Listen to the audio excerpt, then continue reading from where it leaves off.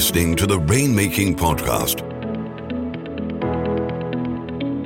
hosted by high-stakes headhunter, author, and professional speaker, Scott Love.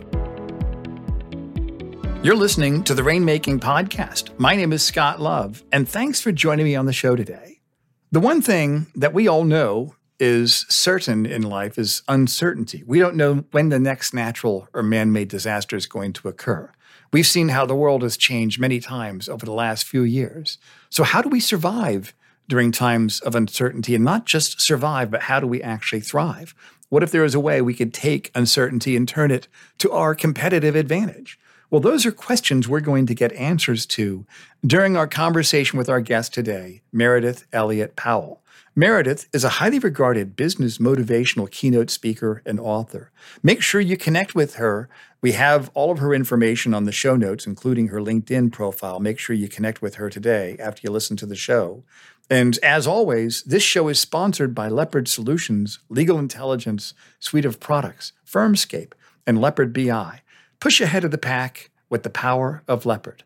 I hope you get some great ideas from my conversation with Meridith today. Thank you for listening. Hey, this is Scott Love. I have Meridith Elliot Powell on our show today, talking about thriving in uncertainty. Meridith, thanks for joining me on the show. Oh, I'm excited to be here, Scott. Yeah, so uncertainty, I think that's the one thing we can be certain of. Isn't that right? That's absolutely true. It's the only guarantee you have is that things will definitely change. I know. I mean, they might even try to put Joni Loves Chachi back on the air. Who knows how crazy things are going to get. So what have been some of the things top of mind for you when you're talking to professionals in business? What have you shared with them that can really help them manage uncertainty? Yeah, it's interesting. As I talk to people about uncertainty today, so people are getting exhausted by uncertainty. I mean, it just seems to be getting stronger and stronger. Rather than getting a break from it, we seem to be getting more of it. So there's a couple of things that I'm focused on. Number one with people is I want to help them see uncertainty as opportunity, literally change how they think, feel, and act towards uncertainty. Because for most of us, we see it as a negative, something that's going to actually prevent growth rather than propel it. And tell me about that. How have you helped professionals do that? You said think, feel, and act. So it sounds like you've actually put some time and thought into this in your work. How do you help us and those listenings to see uncertainty as opportunity? Yeah, I have put so much time, energy, and work into this. In fact, I started researching uncertainty way back in 2018, and I've actually produced a 9-step proven methodology of what it takes to navigate uncertainty and uncertainty successfully. Oh, wow. And all of that is rooted in a book I wrote called Thrive, Turning Uncertainty to Competitive Advantage, where I studied 9 companies that have been in business for over 250 years. And when you think about that, Scott, they've come through world wars. They've come through economic depression. They haven't come through one pandemic, but they've come through 2. Right. And I wanted to know how they succeeded. And from all those interviews and all that research, I literally produced a formula. If you do this, I can guarantee you'll not only shift how you think and feel about it, but you'll have the plan and the strategy you need to emerge successful, no matter the size of the obstacle, where you're located, or the industry you're in. So what were some of the common themes among all 9 companies? Yeah. So some of the biggest is that they all dealt with reality, meaning they weren't optimistic, they weren't pessimistic, but they literally embraced the suck.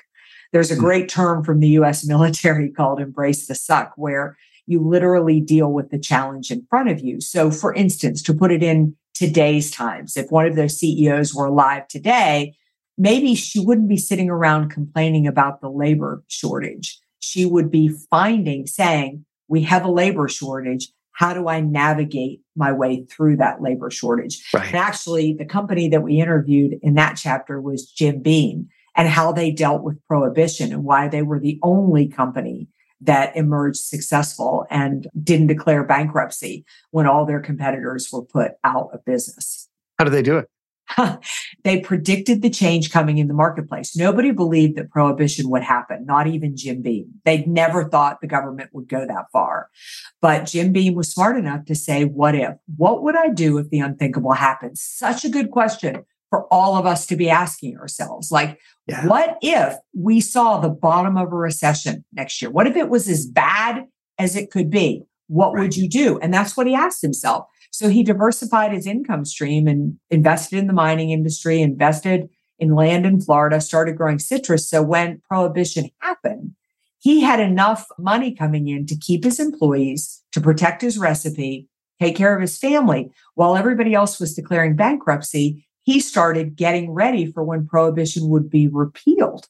Wow. So it's about predicting the future, accepting the reality, and not fighting it, but flowing with it.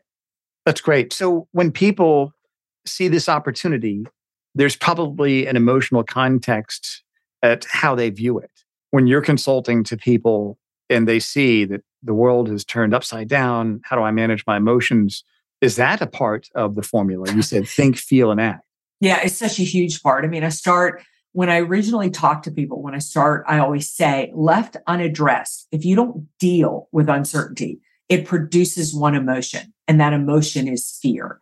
The problem with fear is fear actually blocks us from innovating. The very strategy you need to overcome an obstacle, no matter whether an obstacle is a new competitor, a new piece of equipment. If you're afraid, your brain doesn't work like it needs to work. The other thing is fear disengages employees. It takes what is a problem that is already a big enough problem. But if you're a leader that doesn't have a plan and doesn't have a strategy, people will actually shut down even further. And all of that, as you can imagine, negatively impacts bottom line results. The beauty is what you focus on expands. You know, Scott, my favorite part of all the research I did was learning that success wasn't logical. It didn't belong to the biggest company. It didn't belong to the company with the biggest resources. It didn't belong to the company that had the best product. It belonged to the leader that really had a clear vision so they could see past the obstacle. And somehow the mind finds a way to get there. It isn't logical. It just works. So that what that means is the biggest thing that you need to navigate uncertainty, you control. And that's your mind and what you focus on. So we definitely start with the mindset, because if you can't get your head wrapped around it, if you don't believe you're not going to be successful, there's no strategy I can give you that is going to help you move beyond that. Yeah, that's right. I think what you said is probably the most insightful thing I've heard in quite some time. Success is not logical. It is not. Yeah, I've never considered it like that. It is. Study companies. It's crazy. I mean, like we interviewed and talked to the current CEO of Baker's Chocolate, the oldest chocolate company in the United States of America, was founded by a man who showed up from Ireland who had no money and no connections. And literally through one of the strategies we talked about, got the thing completely off the ground. He didn't have 2 nickels in his pocket. Yeah. Like the very fact that company was built is not logical at all, but it's still here and still standing today. And so you mentioned he used one of the strategies. What are some of the other strategies that you talk about in your book? Yeah, the strategy that he used, there's 2 I'll mention. Their strategy that he used was competition becomes collaboration. And it is through collaboration. He had this amazing recipe. That's all he had was his mother's recipe for chocolate.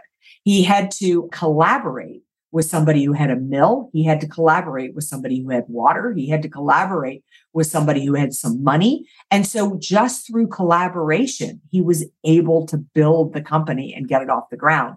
So when uncertainty hits, it is not about competing. Like you and I both work in the speaking industry. We're not competing. We have to find ways to work together and collaborate. Right. The other strategy, one of my favorites, is how you make money in the middle of uncertainty. And we studied Procter and Gamble. And Procter and Gamble was started by 2 men, Mr. Procter and Mr. Gamble, who started a company in the late 1800s. The first product they were going to put on the market was soap. And Procter and Gamble never puts a product on the market that they don't ask their customers, why would you buy this? Why wouldn't you buy this? Understanding what the problem is. What they found out with soap was people loved soap, but when you lather up, it'll slip out of your hands and fall to the bottom of the bathtub. And people told Procter and Gamble, we want a soap that floats. They took that, shot air into a bar of soap, and Ivory soap was born. And by the end of the 1800s, they were $1 million company. So growth in the middle of an uncertain marketplace is not about having the best product. It is about solving the right problem. And the only way to know the problem to solve is to talk to your customers, because when uncertainty hits, their problem changes. Yeah, that's great. So how do we do that? How is it that we can get in our customers and our clients' heads to find out about those problems? It's so easy. You just talk to them. Don't go out to sell anybody anything. Just maybe I call Scott on the phone and I'll say, Scott, tell me what's happening in the speaking industry, or tell me how your business is going. That's how I found thriving in uncertainty, because in 2018 and 19, I was just talking to customers and everybody was answering the same way. Business is good. Business is great. We're having our best year on record, but this uncertainty. And I just started to think, why does uncertainty have to be a negative? And what could happen if people believed it was a positive? So I found my path simply by listening. Listen to your customers. Every customer complaint you get, they are telling you what is not being taken care of in the marketplace. Look at Uber. That company was completely built off what taxi cabs were not doing. Yeah, that's right. And I remember all the taxi cabs, they hated Uber. They hated it. And then some of the taxi cab drivers I knew were moonlighting as Uber drivers. Exactly. They just filled a need. Yeah. And there's always, always a need in the marketplace. So what's something that has surprised you over the last few years? What's something that you just weren't expecting, that Meridith, that you've seen in business? One of the biggest was the fact that success was not logical. That surprised me more than anything. But the biggest thing that surprised me was strategy number 4. And strategy number 4 is to know your core. Every company that I talk to, every single one that thrives in uncertainty, makes decisions exactly the same way. And they use their core values. They don't worry about whether it's logical or whether it's whatever, but they just go, if it aligns with our core values, it's the right decision for us. If it doesn't, they let it go. That is so easy to say, Scott, but it takes so much courage. But I'm obsessed with how powerful your values are. And if you run a company according to your values, you will still be here. But every decision has to pass through those values. Yeah, that's right. That's right. Have you seen companies that maybe they didn't believe some of these strategies, but then they tried it and they saw that it absolutely works? It helps them to manage uncertainty. Have you seen that before? Absolutely. I've seen it with my customers over and over and over again. But let me give you a flip example of that. Yeah, I was going to ask for that. You read my mind. Yeah, Great. Yeah. Thank you. So I was interviewing, I had Brooks Brothers all set to go into the book. Brooks Brothers was founded in the mid 1800s, and they survived the Civil War by making uniforms for the Union Army. I mean, they were just so creative and innovative and flexed. But shortly before the pandemic hit, they started to allow the company to be run by their investors. Mm-hmm. And I missed that. So I had them all researched, all ready to go in the book. I was so excited because we had been a Brooks Brothers family my whole life. And I loved the stories of how he got his sons into it and everything. But at the beginning of the pandemic, they ignored the signs of the online sales phenomenon. And their investors, the people that were investing in the company really wanted the real estate in the company in the cities and places around the world. So they doubled down on the real estate. So they missed the condition yourself for change. They missed the fact that the marketplace was changing and they didn't go with it. The other is they didn't listen to their customers. They didn't secure their base, which was understanding the problem. In order to feed the beast of the real estate, they started to bring down the quality of the product. And their core customer base told them, we stay with you because of the Oxford shirt and the quality of the Oxford shirt. We've been at Brooks Brothers, for years. And they lost their core customer and they ended up declaring bankruptcy. My publisher said, you must have been devastated. And I said, no, I wasn't. I said, I didn't tell you that the companies would be here forever. I told you the companies, when they follow the strategies, you will stay here. You have to do all 9 and you have to do them in order. Yeah, that's great, Meridith. I mean, that's such a great story. I mean, It really kind of validates and gives credibility to what you've just mentioned with us. Yeah. So tell us then, let's say we have an executive or an attorney that's listening to this that sees the uncertainty and we want to kind of bring it to an action step level. What would be 3 action steps that you would want people to take to really truly understand some of these ideas and really give themselves an edge over the competition as it relates to thriving in uncertainty? Well, the biggest action I would tell them is really to, honestly get the book and go through the 9 strategies. Yeah. But if I were going to give you 3 of my favorites, number 1 is get a vision. Get really, really clear on who you want to be in the middle of this pandemic and be clear on who you want to be after this pandemic and focus on that vision every day. Let me ask you about that. So when you say a vision, are you talking about in terms of revenue? Or are you talking about in terms of market share? What do you mean when you say get a vision? Yeah, we call it literally a relentless vision. Where do you see your business? Where do you see your customers? Where do you see your impact a year from now? And I'm not talking about anything that is beautiful that hangs on your wall. I am saying, what are you trying to accomplish and what are you trying to do? There's a great story in the book about a whitewater rafting trip. And everybody's been on a whitewater rafting trip. I won't go into the details, but on a whitewater rafting trip, as soon as you go into the rapids, they point out the rapids and then they immediately focus you to the calm water. And they explain it like this. You have to see the obstacles, but if you focus on the obstacles, you'll hit them and you'll get stuck. That's right. So they refocus you to the calm water because somehow your raft finds a path there. Yeah. Your business works the same way. That's your vision. You have to be aware of the obstacles, but focus on the path. So Meridith, what would be our second action step? We've got number one is get a vision. What's number two?